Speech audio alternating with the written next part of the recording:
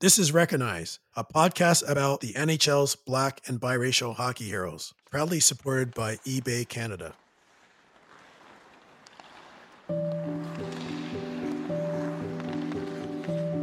Ever since I was a kid, I collected hockey cards with spare change my dad gave me. As a Black person, to see others like me on the ice inspired me. They were my role models and showed me hockey is a game for everyone. I've collected 100 rookie cards for NHL's Black and biracial players, and I'm going to talk to all of them so you can learn their stories. Here we got the fight. Brown and Stewart, the two number 13s. Stewart with the lefts and Brown with the rights. Anthony Stewart was born in LaSalle, Quebec in 1985.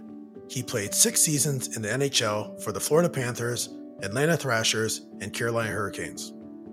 His rookie card is from 2005. A fresh-faced Anthony is in the white, red, and gold of the Panthers. His face is fixed in concentration, as though he's fully in the moment. Let's meet the man from the card. So to start the conversation off, Anthony, can you tell us what comes to mind when you see this rookie card? Hopefully you recognize it. I know it's a bit foggy there, but it's with you in Florida. So what comes to mind when you were with the Atlanta Thrashers, I believe in 2002? Well, that was actually right after my draft year with the Florida Panthers, and that actually was a very, very hot day. I think it was the day after my first day of rookie camp, and they wanted to start a new card series of game-worn jerseys. So technically, if you wear the jersey, it's considered game-worn. So my face in that picture looks a little bit annoyed because I had to try on probably about 15 jerseys, because what they do is they cut it up and into little pieces, and they put it into cards to make it a little bit more valuable. So I'm not sure how valuable it is now, but I have probably about 5 different versions of that. But that was when I was 18 years old. So I remember that night, that day. It was a long day, a lot of photos, and my face looks like, hey, just get this photo shoot over with. I had enough, but fond memories for sure. Well, that's great that you remember it. And so did you ever collect cards as a young person? And do you remember if you had other cards? You mentioned there might be other cards of this one, but tell us about your card collecting experiences as a kid. Yeah, I had a big card collection, and we actually itemized them and had them in plastic growing up too. So I collected that and Pog. So I was the generation of Pog, where I actually had NHL Pogs, and you had the Slammers, but then it was considered gambling, and they took them all away. But again, I was the player that young kid that had the Matt Sundin and the Mario Lemieux card, and you trade with kids that practice when you were young. So it's funny. It's almost like a lost art now, where taking care of stuff that's very, very valuable. So it was great. It was great. I don't think I had a Wayne Gretzky rookie card, but I think the most valuable one was maybe a Mario Lemieux rookie card or something like that. So it wasn't signed, and it was probably a little bit frayed on the edges, so it wasn't worth nothing, but it's definitely valuable to myself. So have you kept any of these cards? No, we moved a lot as a young family, and a lot of stuff got left in transition. So I think it ended up in shoe boxes and then lost in a garbage bag along the way. So I'm sure there were some valuable things if we took care of them, just like everybody. They always talk about the card that they lost, or the card that got away or got broken or ruined. But I'm sure I had something valuable in there for sure. Now, do you remember any fans reaching out to you to mail a card and have you sign and mail back? I know that was pretty popular at one point in time. Yeah, till this day, I still have some fans that do that. And again, there's a couple of my cards that I don't have. So if they send more than 4, I tend to maybe keep 1. So that's sort of the rule. I tax the fans. I work at Sportsnet now, so there's every so often there's a bunch of cards that come to the studio, and I have a little bit of an internal rule. If they send more than 4 cards, I tend to keep 1. And I think I'm an avid collector now of a couple of my friends that have played in the National Hockey League, and Wayne Simmons and Joel Ward and Devontae Smith-Pelly, Kevin Henderson, Mike Duco, and I have actually a buddy of mine that runs a memorabilia store. So every so often I check in. So I think I have probably about 250 cards of some of my friends and family that play in the NHL. Well, that's impressive. So I learned you grew up in Scarborough, which is a borough of Toronto, and you could provide some details. I know you didn't have the easiest experience growing up, and to be honest, it's really quite inspiring to me to see how you persevered to stay focused to make it to the NHL. And I know it's aligned with sort of your vision of the work that you do today. So maybe just share with us a little bit of your early beginnings.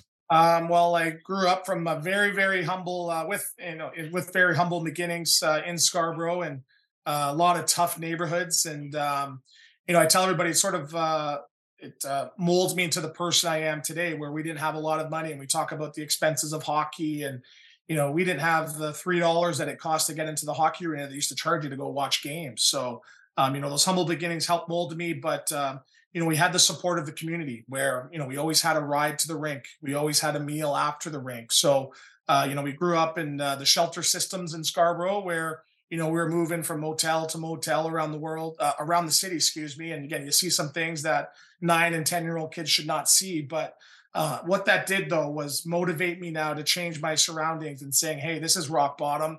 Only way to go from here is up. So, it was my mission from 11, 12 years old to make the National Hockey League and take my family out of those situations that they were in. And there was a lot of pressure, but I just remember being at home at night, sleeping in, a bed with 2 or 3 of my siblings and being like, you know what, I'm going to change this. I'm going to change this. So, it's great to say at 19 years old, I was signed my first NHL contract, and my first purchase was a family house for my family. So, those humble beginnings helped, motivate me to become the hockey player that I was. But it also helped me teach my brother those lessons too. So he was in the same surroundings, and he was in there a little bit longer than I was, and that molded him even more to be motivated even more to have a great career as well.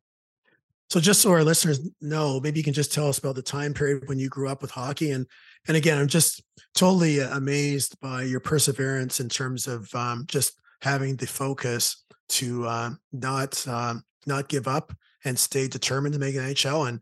And maybe you could also touch on some of the people who helped you along the way in terms of getting you through those years of rep hockey.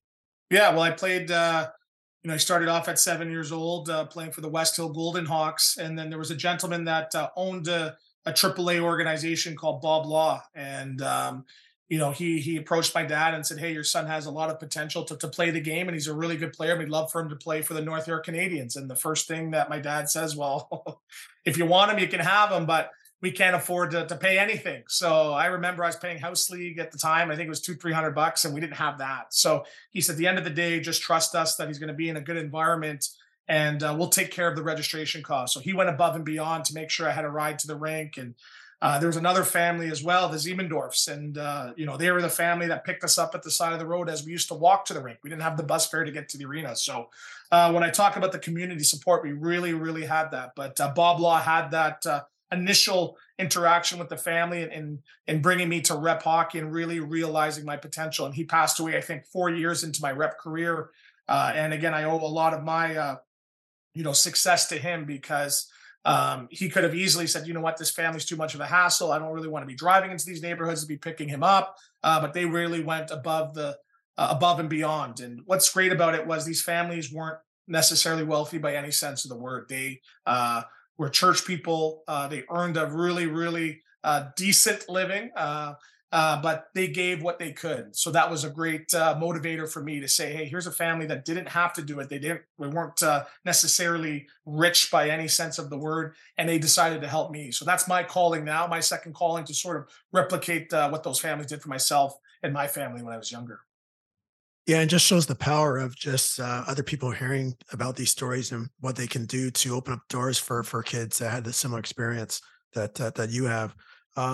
I also want to touch on, maybe if you could talk about your first memories skating. How did you learn to skate, and who supported you? Do you remember those moments? Yeah, I think the first time I actually have a picture of myself skating, I think when I was 3 years old, and I don't remember it, but my mom was on the ice with me and she actually fell and broke her kneecap. So that was my first experience of skating. But my first, I think, house league game, and my dad was an immigrant from Jamaica, and he was a big Montreal Canadiens fan. And when he first came to Canada and watched the Bob Gaineys and the Guy Lafleurs, a lot of those players weren't wearing helmets, let alone face shields. So my first practice, or I think it was even a game, I'm skating around. He puts me out there. I'm not wearing a cage on my helmet. So here I am, 5 years old on the ice, and they're like, "Sir, your son needs a cage. And he's like, well, we don't have a cage. Like, well, you're going to have to go buy one. He's like, well, we can't afford one. So I think it took about 2-3 weeks before we paid the Oh, yeah. $30 to get a cage and get back. So I remember skating around with the wind on my face. And I think that memory actually urged me not to wear a visor in the NHL. Yeah. But that's a memory that I remember at 5 years old for sure.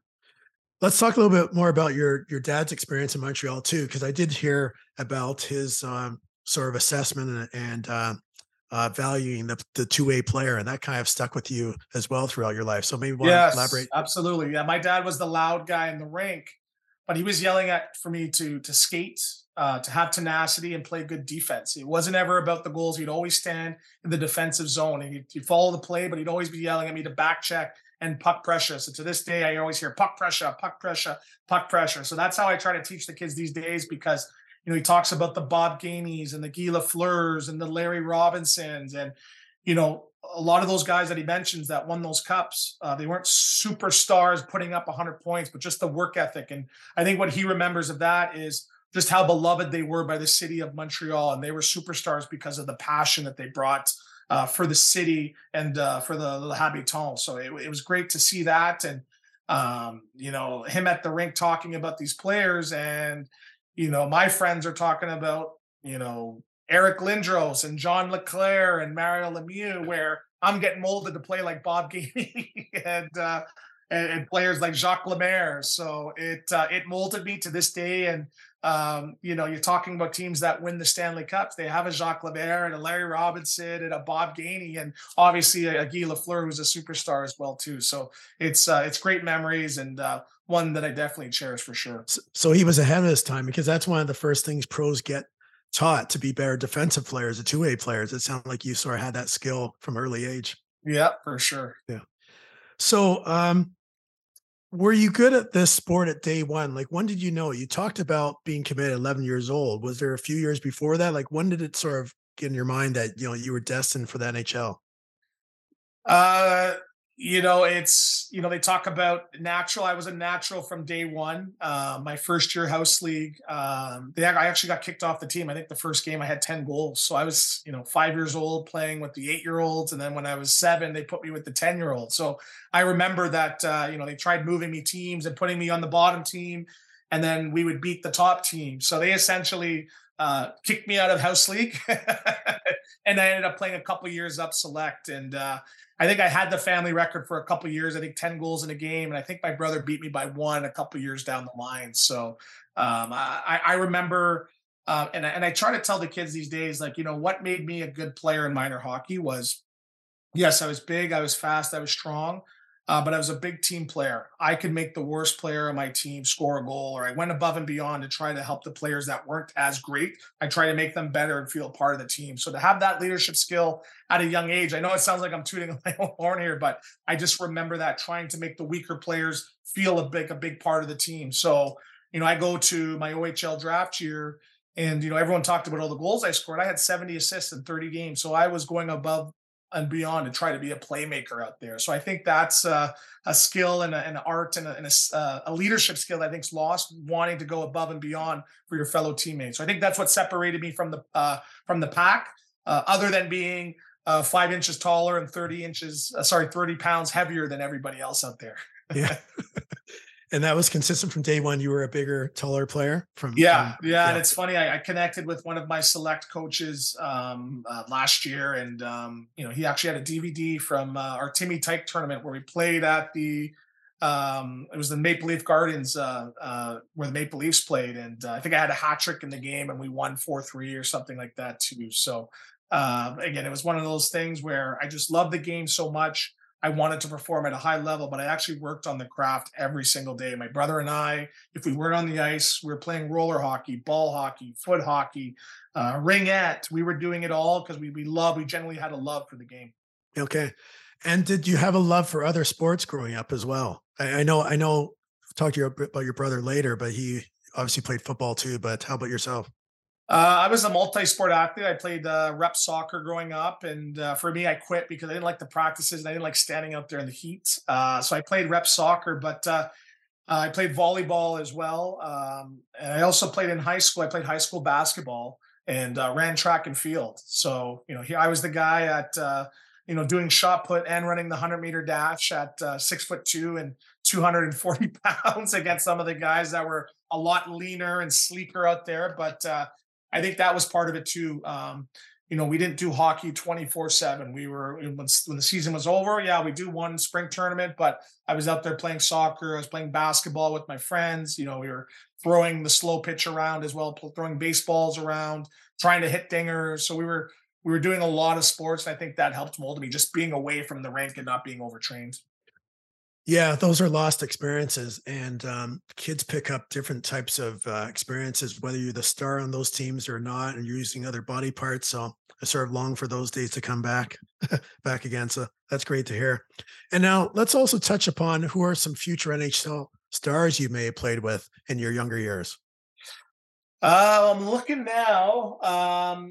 So it's funny. I played with Brent Burns. So I played with Brent Burns. I think we were 11 years old. We played summer hockey together. So it's funny. My summer hockey near the end, my minor hockey career, we'd have a travel tournament team right before our OHL draft year. And I think on that team, it was myself, Wojtek Wolski, who played multiple years in the NHL, Evan McGrath, who was a Detroit Red Wings pick as well, and some other guys. But in my minor hockey year, I think my last year was myself, Brent Burns, Daniel Carcillo, and we had Jeff Platt, who played in the NHL as well. He's actually currently still playing in the KHL. And then we also had Luciano Aquino, who was a draft pick for the Islanders. So I think the key to that was no one thought Brent Burns was going to be at the NHL at that time. He was a tall, lanky kid playing offense, defense, a kid from Barrie. Carcillo was in his first year AAA. And Jeff Platt wasn't the biggest guy as well. So a lot of those players worked and did the hard route to the NHL, which was good. But it was great. We ended up losing, I think, in the OHL Cup final. But I have some fond memories playing with those guys. Yeah. So in a moment, I'm going to get into your junior career, but the common topic of experiences of racism is quite common for Black and other players, underrepresented groups. How was that experience for you? Did you have some challenges that you had to get through as a young kid? Yeah, there's definitely some challenges. I played in some Detroit tournaments where, you have kids that use the N-word, but, you have to look at it from my perspective, growing up in a situation of, destitute poverty, for lack of better words. I had bigger problems, right? I always talk about and talking to parents, it's great that you had this internal hunger to make it to the next level. And I said, yeah, the hunger, it was a literal hunger. I was literally hungry.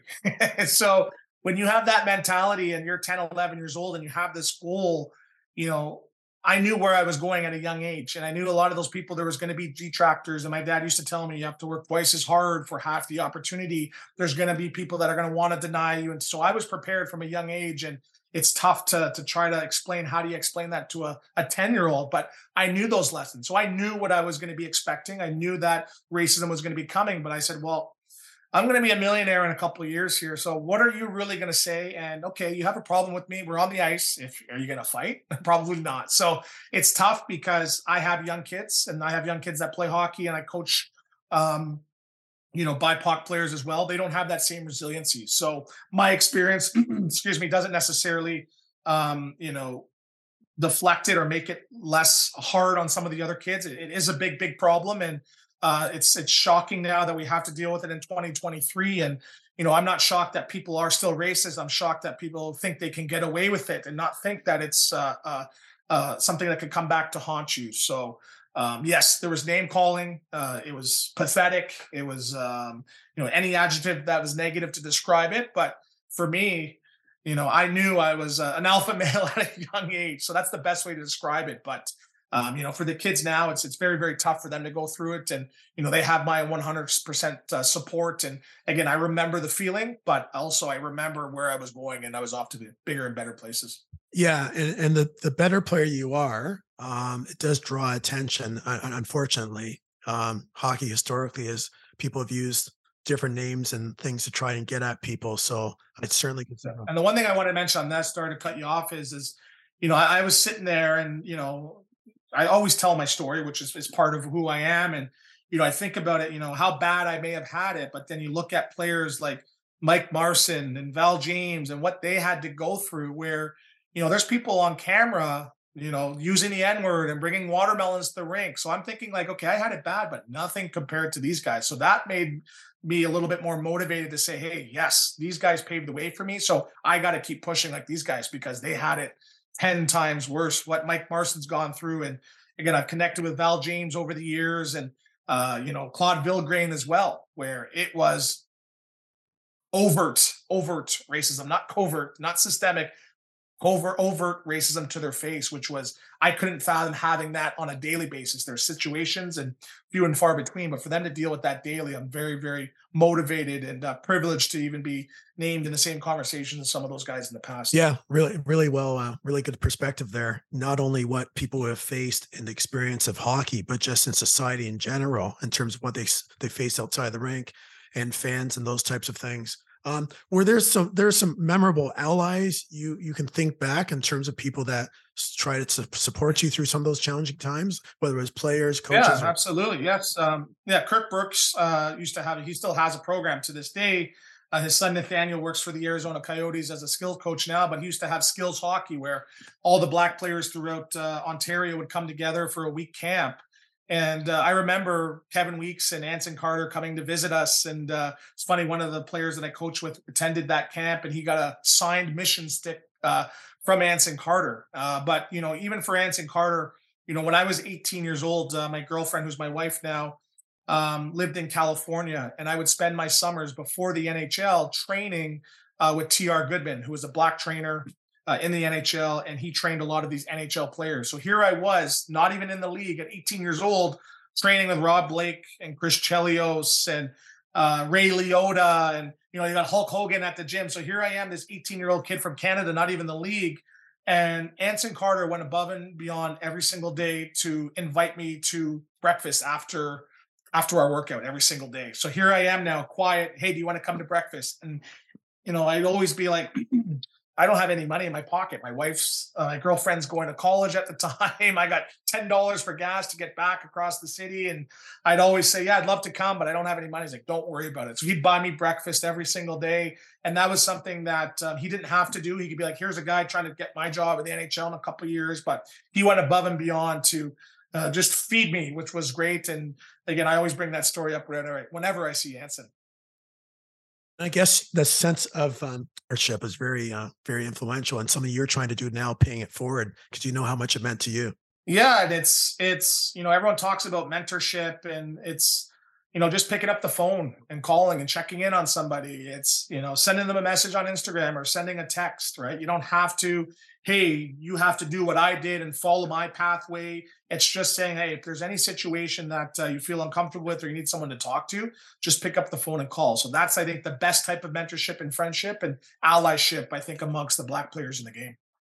So let's move up to Kingston Frontenac. Can you walk us through that journey? Yeah, so I was drafted, I think it was in the 1999 draft, 2000 draft, 7th overall. It was a great experience. There was no drafts in person at the time. That was the draft. First year they did the draft online. So I think I had to go to my coach's house at the time and use his computer, and I didn't even know how to refresh. And by the time I hit refresh, I think it was already at pick 20. So here I am now looking through there's my name, number 7. And I first thought Kingston, I didn't even know where it was on the map. I thought it was probably out west by London or Kitchener, but it was 2 hours east of my city in Scarborough there. So it was great. And what I loved about Kingston was I got in there, and Lou Dickinson was there, who was a former top draft pick who was BIPOC as well, took me under his wing and, immediately, I wanted to look like him, dress like him, and he took care of me. And, I didn't really have to deal with too much hazing because, I was his boy, for lack of better words. And Larry Mavety gave me an opportunity, who was a junior hockey legend, and put me on the first line right away. And I learned, how to be a player in the OHL by making mistakes. And I was able to make mistakes. And I finished my first year, I think, with 43 points. And I think I was second in scoring, on the team. but I was just able to go there and be myself. I didn't have to worry about trying to assimilate or be somebody else or put it on. I was able to dress the way I wanted to, act the way I wanted to, because it was a welcoming experience from the team, the city, and the organization. So you can look back, and many pros can look back at that list, and not everyone makes it through from the first round. There's to the NHL. There's going to be a higher probability, and you probably say, okay, you've made this, you made it this far, this benchmark. Check that off, and now your eyes are on what do you have to do to the next stage. Now, I understand you vaulted up pretty quickly with that team, like you were the captain, I believe, in the second year. Yep. Yep. And what led to you? Like that's not a common occurrence to see someone be a captain in their second year with the OHL team. Well, it was. I think the team wasn't doing very, very well in the standings, and they sort of needed a direction. And again, I think it was after my first year that I was going to be an NHL prospect, and they wanted to build that team around me. We had a couple draft picks that didn't show up over the years as well too, so they wanted a really good sense of direction. So for me to be named captain, I think was a great accomplishment. But and we were talking about the NHL draft, and that was part of the plan and part of the goal. And so being named captain, I think was definitely a great accomplishment, but not surprising, but I was definitely excited for the honor.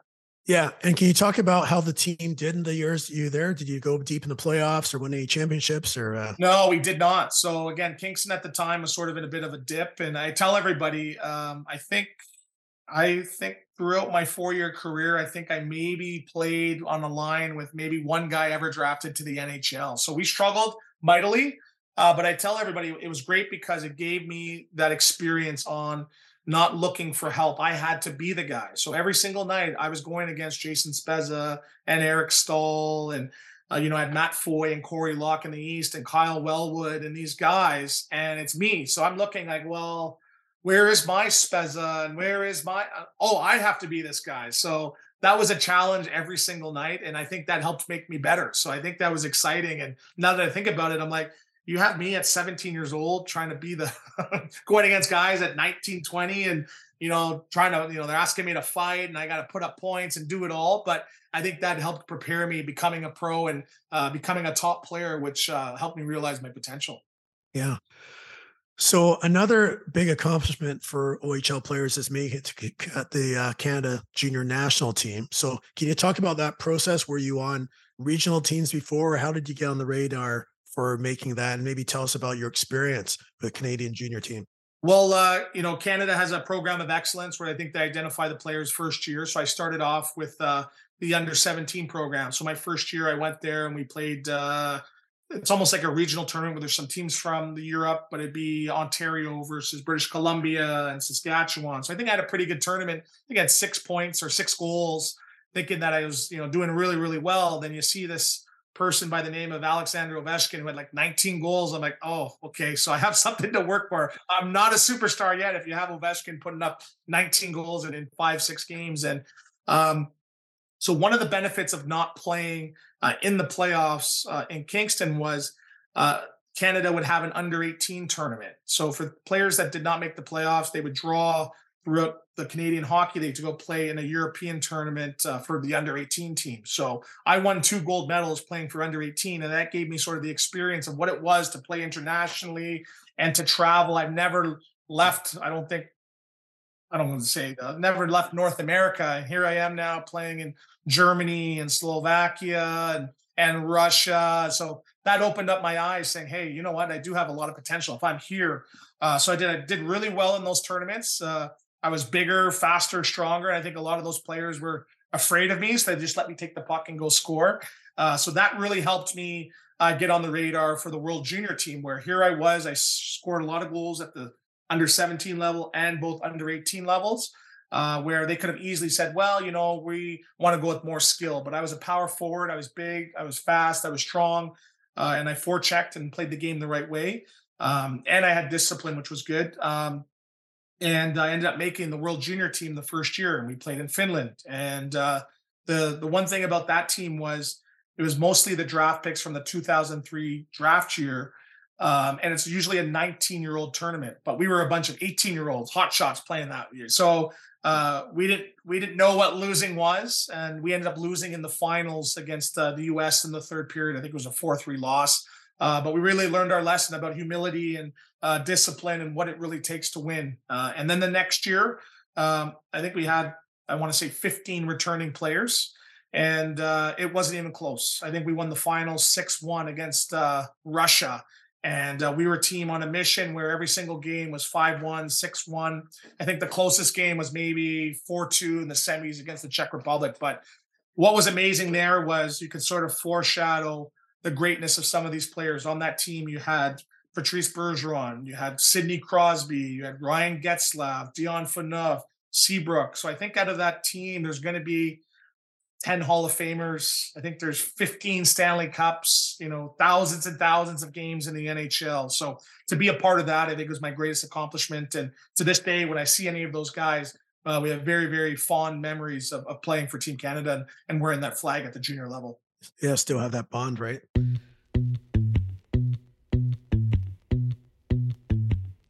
If you're enjoying Recognize and thinking about starting your own hockey card collection, I'd suggest you start with eBay. eBay is all about connecting communities and fueling passions. Because of its thriving card collector community, I was able to make my dream come true by collecting the rookie cards of the NHL's black and biracial players. Start your own collection at ebay.ca/hockeycards. So have I got this right? You were drafted first round, 25th overall. Can you maybe talk about that day again, the excitement leading up to that day and what you remember about the NHL draft? No, it was definitely a great experience, and it was a family affair. And I think it was my mom's first time on a plane in about 20 years. So she had a lot of anxiety going down there. And it's funny, just the nervousness of the day. And I think she almost missed me getting drafted because she had to go for a cigarette break because you're just so nervous. So I used to tell her, like, hey, I'm going anywhere from 15 to 25. So please don't go. And she left, I think, at pick 20. And but it was great because my agent at the time, Bobby Orr, had myself and Eric Stahl, Nathan Horton, and a couple players that were drafted fairly high. So to experience that as a group of friends, going down there to Nashville and having a great time down there with their families was definitely great. But to hear my name called in the first round was whirlwind of emotions. And you see me walking down, I think I actually shed a tear because all my hard work was starting to come to fruition, and being recognized as being one of the top players in the draft class was definitely great. And being drafted to Florida was a tremendous honor. And, I signed my contract, I think 18 months later. Was definitely a great experience. And so I think we're going on the 20-year anniversary of that. I'm feeling a little bit old now, but I still remember that day like it was yesterday. So who was the head coach of Florida when you started your season? So I did not make the team. So it's funny. The first year that I went to the Florida Panthers, I made the team at a training camp at 18, but they waited the last minute to do myself and Nathan Horton's contract. So Nathan Horton's contract got done at 12, and they had 2 hours to negotiate my contract. And I was sitting in the room, and I think it was Mike Keenan, who was the coach and GM at the time. So I'm sitting in a room, I'm on the phone, picking up the phone, talking to Bobby Orr, and Mike Keenan would come in. Are you taking the deal? And I'd have to say, no. And they slam the door. So imagine that at 18, turning down all this money and all that. So I ended up not signing at the time, and I had to go back to junior. But I think it was best. I had to, round out my game a little bit more and learn what it was to have a little bit of money in my pocket as well too, and be a little bit more fiscally responsible. So going back to junior, I think helped, but it was a little bit disappointing not being able to play in the NHL at that time. And then I think the next year was the lockout. So it was a crazy time, but I wouldn't change it for the world. So that had something to do with the way the contracts were changing. I remember hearing a story about you seeing sort of a softer side of Mike Keenan, because many people don't really see him as sort of the brash person. So can you elaborate a little bit? Yeah, he was nice to me.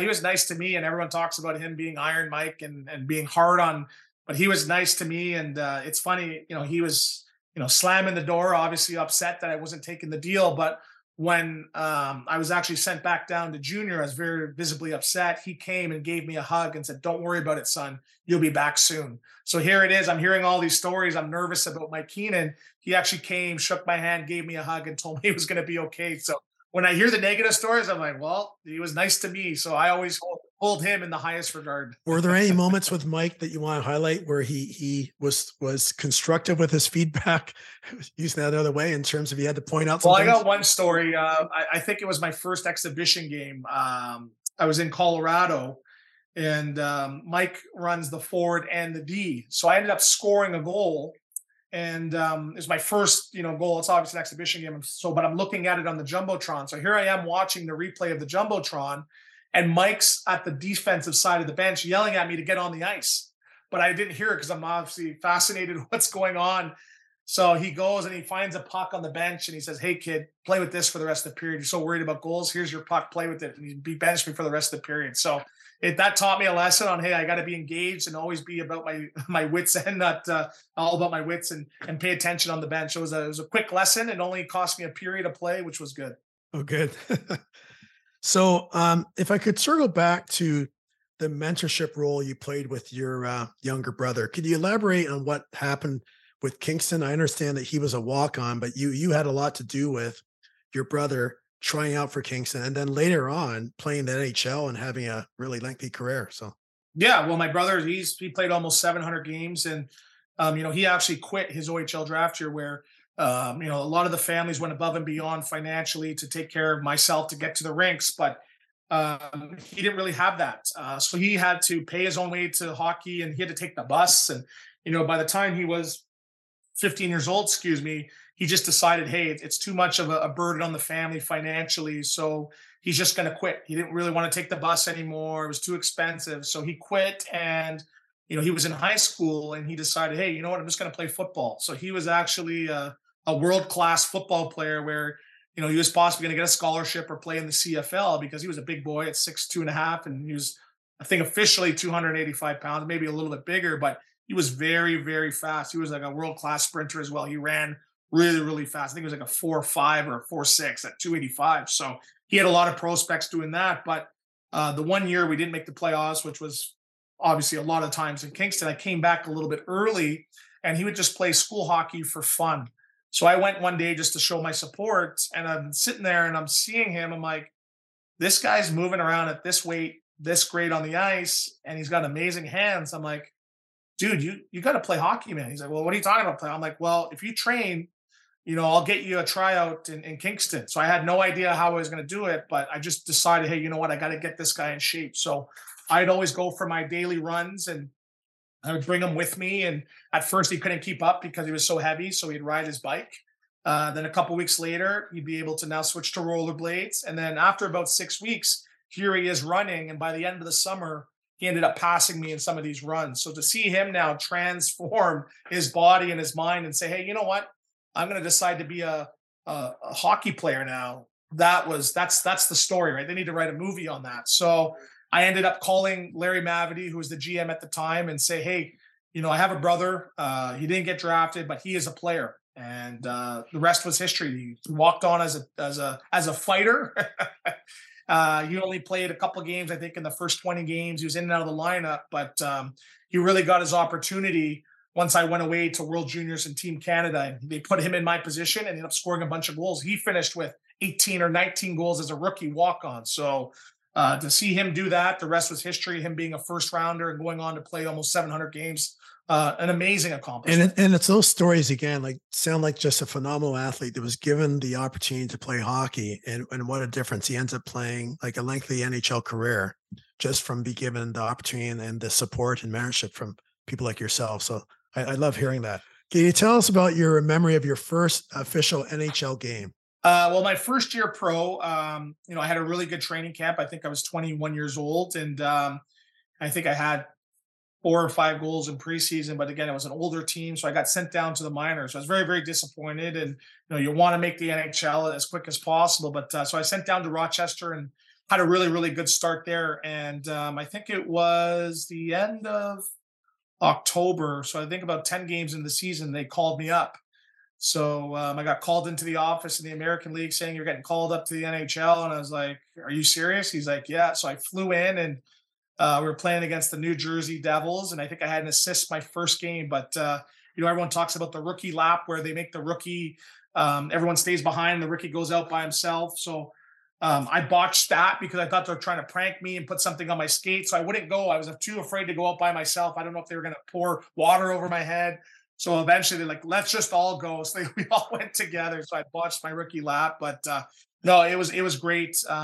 Playing with, I think I started off playing the second line with Gary Roberts and Steve Weiss, and Joe Newendike was on the team. And I think we had in net was like Ed Belfour. So to go from from junior hockey to the American League, and then within a month of the season playing in the NHL was definitely great. And I had to assist my first game, and then the second game we were playing against Washington, and I ended up scoring on the power play. So it was great having 2 points in my first couple games. And the unfortunate part about that was I actually got hurt my 10th game of the season, where I dislocated my wrist and I was injured for the year. But I was off to a hot start. I was telling I was going to maybe be in the running for rookie of the year. That's what I tell everybody when they ask. So as you move along with parts of your career, maybe you can just share with us how many seasons you end up playing, and are there any particular moments that you want to highlight as were sort of stand out as you that were real highlights in your career that are memorable? Yeah, so I played 10 years professionally and 6 were in the NHL. I think my best season was probably with the Atlanta Thrashers, where I left the Florida organization and I ended up signing with the Atlanta Thrashers. And, I had a really, really great coach in Craig Ramsey, who said, hey, regardless of the adversity that you went through in your career, I want you to come in and just worry about playing and being the best version of yourself. You don't have to worry about fighting, just go out there and play.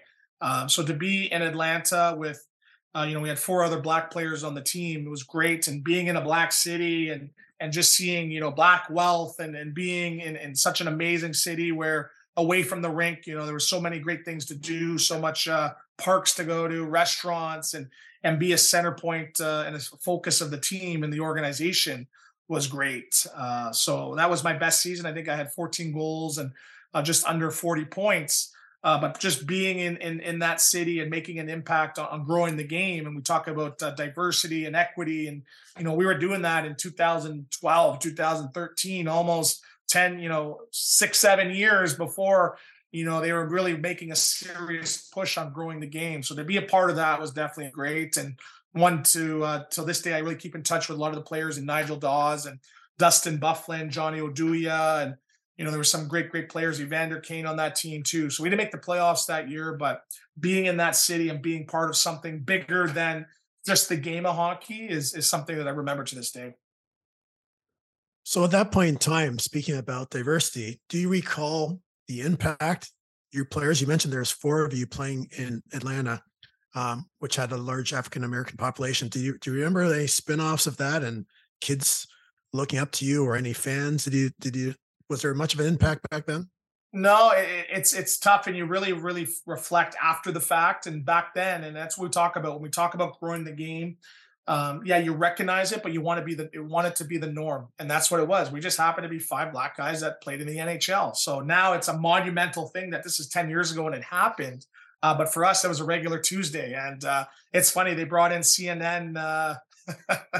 One year, I'll tell this story, and during Black History Month, and they interviewed us all, and they asked Dustin Bufflin, so what did you learn about Martin Luther King in school? He's like, well, I didn't go to school. Then they asked Johnny Oduya, so what did you learn about Martin Luther King? He's like, well, I'm from Sweden.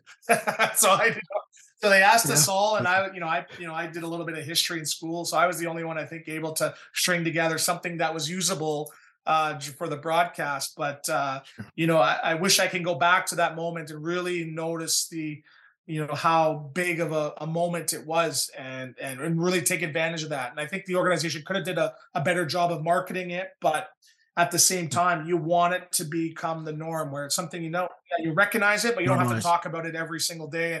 And for us, we're talking about all the first black broadcasts in the U.S., and it's like, myself, Jamal Mayers, and David Amber were on TV, twice a week together. So again, it's great to recognize it, but for us, the goal is just to have it be a regular thing, be the norm, right? So. Yeah. You finish off your career in Europe, I believe, Russia, Switzerland, later in your career, then the Quebec Senior League. So maybe just touch on some of those experiences. Yeah. So again, as a hockey player, you're not just an NHL player, and the occupation takes you everywhere. And again, I think what really helped was me playing with Team Canada, getting that experience, and not being afraid to move to Europe. Right. Again, you hear the stories of a young black man living in Europe, but I was really accustomed to it and felt welcomed being in some of these countries. And Russia is a different universe and a different planet, to put it lightly, where you're walking to the arena and, you're seeing a guy walking a bear, and you see a camel, and then you see, some vagrants just randomly fighting. And so it was a different world. There's no middle class. Everyone's either really, really rich or really, really poor. But to really learn a different culture is great. So I'll chalk it up to as an experience. It was very, very difficult, but I have an appreciation now for some of the Russian players that have to come here and deal with the language barrier and deal with a new city and just new food. And I remember doing video and they're talking in Russian, and I don't even know what team they're talking about, which team is our team, what's power play, what's penalty kill. So I grew an appreciation for that. And I went from Russia and I finished off in Switzerland. So I urge any players that might be listening to this, the life of Switzerland's an easy life. It's great. It's really expensive living there, but just the culture and the people that live there, it's amazing. And then the infrastructure and the buildings and the trains. I can by within 6 weeks I knew how to take a train across the country. So it was a great experience. And it's funny, on my team in Switzerland, Fribourg, we had 3 black players on the team. We had 2 other players on the team, and one was actually a Swiss national. So it's great that you travel around the world, and you look different, and you're playing with players in Europe that look like you. That was definitely great. Europe's not necessarily a great experience, but I took advantage of the culture part of it, and it definitely helps me today. That sounds like an amazing experience. Now, could you also touch on what it's like to transition when your hockey career ends? Any pro athlete's got to be difficult. And you're a busy person now, and you're an analyst, sportscaster with Sportsnet. You lead Stewart Hockey. But before those things, maybe just talk about your transition into what you're doing now. Well, it's very, very tough for everybody, right? Where you're not sure what to do, and a lot of people identify as a hockey player, and that's who you are, right? So it took me, I think, 2 years to realize, like, hey, yeah, hockey is great, is a big part of my life, but it's not necessarily just, it's not who I am, it's what I did. So it took a couple of years and a couple of hard years where, hey, yeah, you're not, you have to adjust your lifestyle because you're not making the same amount of money, and you gotta figure out what you're gonna do. But for me, I just followed the passion. I followed the passion and said, hey, well, I want to stay in hockey. If I just get on the ice and start working with some kids, the business side will follow. And I had an ex-teammate of mine from junior hockey that had his own hockey school, and it started out with me coming out a couple days a week till I was running the business about 8 months later. I sort of fell out of love with the game because, again, your career doesn't end the way you want it, but just me being back on the ice with these young kids and seeing them getting better and them looking up to you, I fell in love with the game. I remember some practices, me getting off early as a player. I was on the ice for hours and hours and hours. I one day did 9 hours in a day. And I'm like, it felt like one. So I really fell in love with the game. And, the business started taking care of itself, where I had a really, really successful hockey school, 30 kids on the ice. But the one area that I realized was the game was really, really expensive. And, my wife did our books for the hockey school, and there'd be 30 kids, but she's like, well, where's all the money? And I said, well, there's 30 kids, maybe 10 paid full price, and the other 10 paid half, and then the other 10 didn't pay anything because they couldn't afford it. So we had to figure out a way how to supplement those costs and really now help some of these kids and go above and beyond. And that's where Hockey Quality came. So maybe you can tell the listeners a little bit more about Stewart Hockey and Hockey Equality. I've learned recently about the work that you're doing, and really proud to try to support that cause. I strongly believe in the opportunities for kids to play the sports, and the stories you've told us already in this podcast. Again, 2 great examples, you and your brother, with there were barriers, let's be honest, but let's break down barriers so more kids can play the game. So. Yeah. Well, everything comes full circle, right? And we talked about myself with families going above and beyond. And, I was the player now driving to the rink and having to pick kids up that were, walking from the subway and I had to be the guy now taking kids out to lunch after and dinners after. So what really, hit the corner for me and turned the page was during the pandemic, right? So the rinks were opening, uh, sporadically, and the ice prices just happened to go up. So what happened was you weren't allowed as many kids on the ice, and the ice prices went up. So I wasn't able to generally, literally afford to be able to be running skates because I'd be losing money. I'd be out there and, two kids paying for free, and just the ice price was too expensive. So I had to figure out a way. Well, how can we supplement these kids where the ice is paid for, the instructors are getting paid their money, and not really dig into your bottom line? So that's where we came up with hockey quality. So what I ended up doing was, hey, you know what? We're going to recognize these kids that I've been on the ice with and training and developing into top players the last 5 years. So we're going to start a mentorship series. So I used my contacts at Sportsnet and said, hey, would you mind coming out and just talking to these kids and just give them some expertise? And, we had people from Sportsnet come and talk to them how to do an interview and how to sit and how to breathe. And, we had writers to come out and talk to about writing and journaling and just giving them all these tools, and we documented it, and we actually presented it to the NHL and saying, hey, here's the future of hockey. Everyone talks about growing the game and the barriers, what needs to be done. We're identifying these kids. We're putting our money where our mouth is. This is 10 kids. We now want to do this for 100 kids. And I think it's great to say that I think we're at 600 kids onboarded. And our first year from our mentorship series, we had 10 kids drafted to the OHL.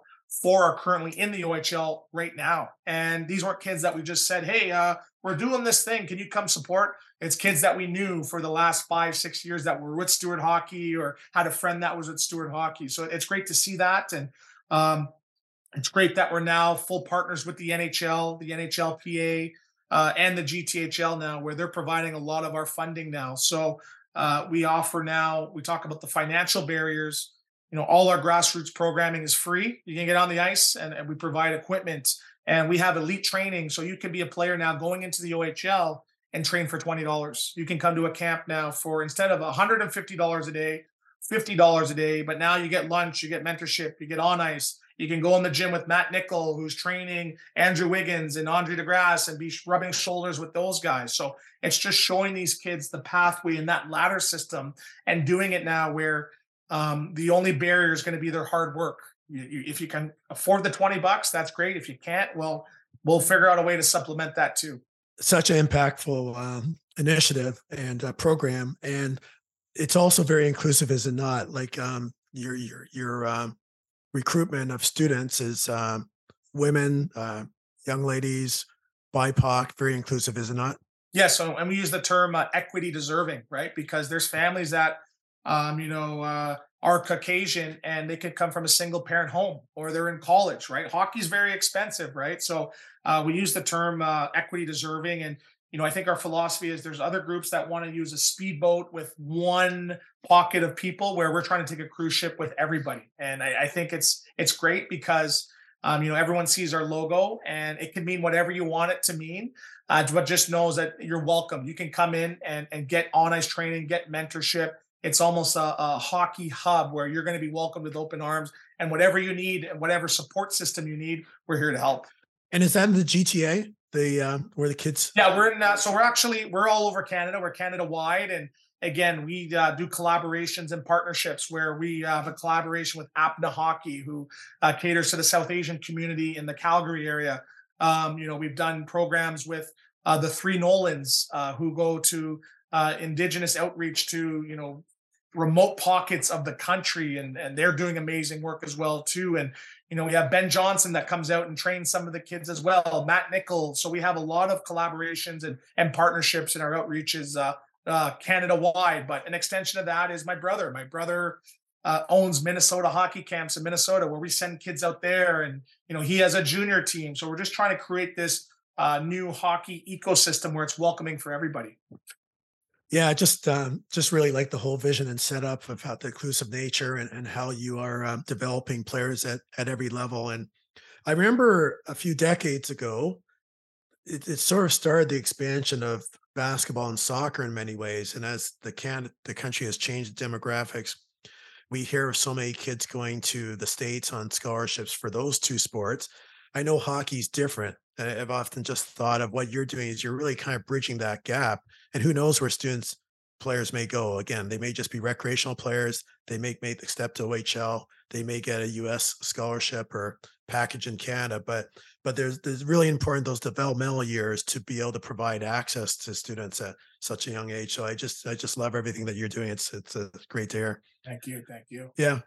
So maybe I'll just touch on your experiences again because you're a busy guy. You can talk about your experience with Sportsnet and the impact that you're having there, and I'm sure you're loving the role that you have with them.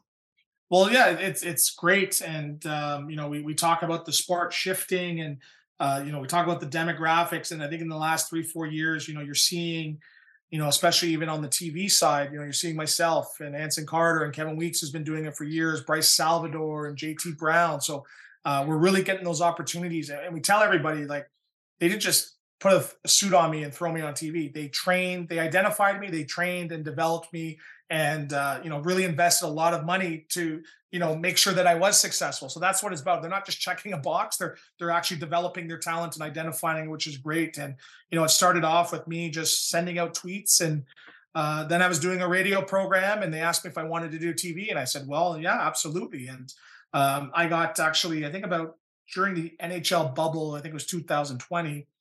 Um, I got probably about 2 years of experience in 2 months where I was doing 3 games a day, some days, 5 days a week for 2 months. So I did, I think, about 45 broadcasts.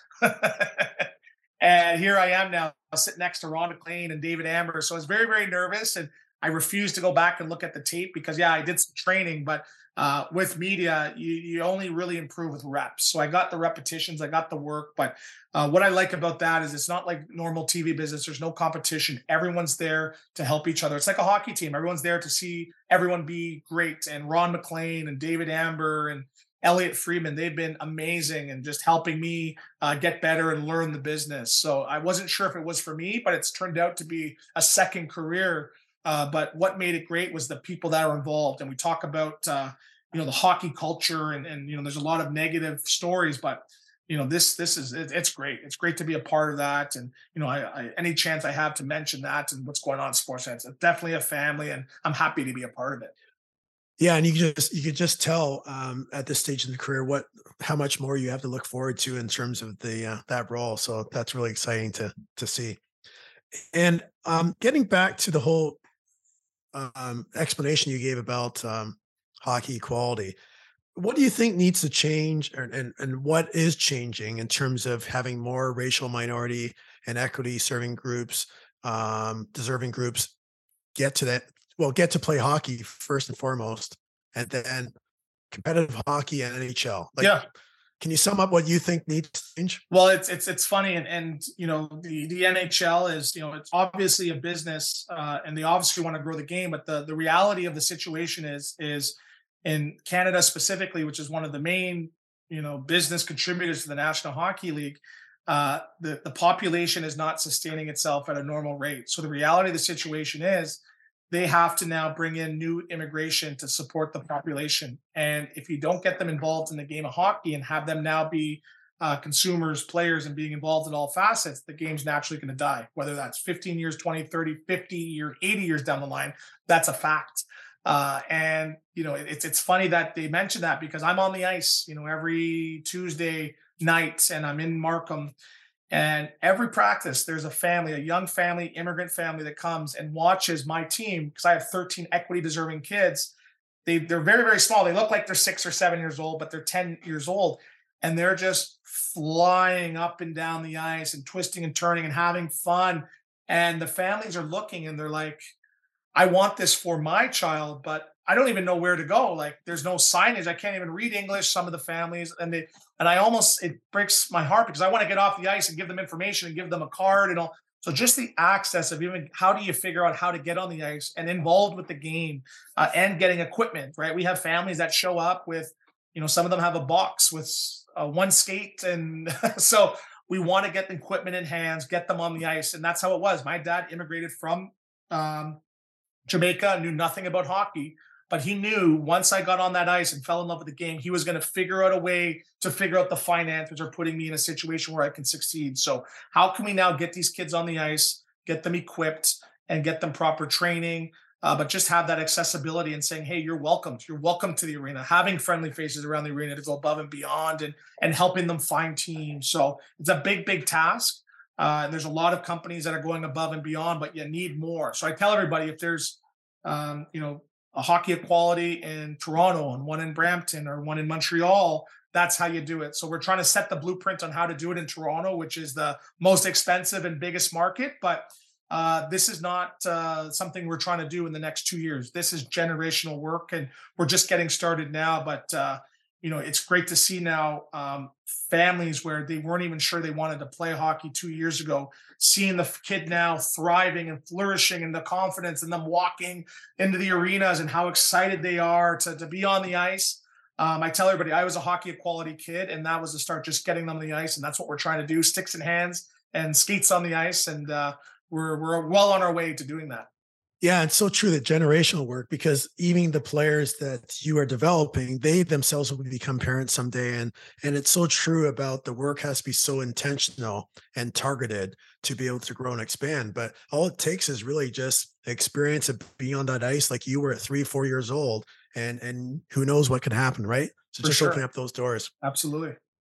So could I ask you, wrapping up, what advice would you give to a young hockey player today? My advice would be, I know it sounds generic, but just have fun. Just have fun and know that the game is for you. And whether or not you make the NHL, that's not the goal, right? This game now is growing, and they're going above and beyond to make it more accessible and diverse and inclusive, where, you know what, you could be the next referee. You could be the next head coach. You could be the next Mike Greer, who's a GM. And it's funny now, you're looking at the Ottawa Senators are for sale. There's BIPOC groups that are trying to get ownership. So the game is growing. Have fun, connect with the right people, but just know that there's going to be ups and downs. There's going to be adversity, but do not quit, because if an immigrant family from Jamaica can have 2 sons make it to the National Hockey League with little to no means and no silver spoon in their mouth, you can actually make something yourself as well too. And there's going to be help and there's support out there, and don't be afraid to ask for help as well. Well, thank you, Anthony. Your story is so inspiring. I'm going to have to stop by to see hockey equality. I'm not too far away from you, so at some point in time, I'd like to sort of see in action and just keep trying to support the work you're doing. So I think it's incredible. No, perfect. Thank you very much, and keep doing what you're doing. You're doing amazing work as well in the community, and it's great. And it's great that you're highlighting some of the past people that may have been forgotten, but you're bringing them back, and it's exciting to see them. And it's amazing what you're doing. Keep it up. We're proud to be working with Hockey Equality. Hockey Equality is on a mission to create diversity at all levels of the game of hockey by lowering financial barriers for BIPOC, female, and other equity-deserving youth hockey players. If you've been moved by the stories shared on this podcast and want to help make hockey accessible to all, check out hockeyequality.org. If you've enjoyed this podcast and would like to share this story with your kids, then check out My Hockey Hero. It's shorter and suitable for the whole family. You can click the link in the show notes or find it wherever you get your podcasts.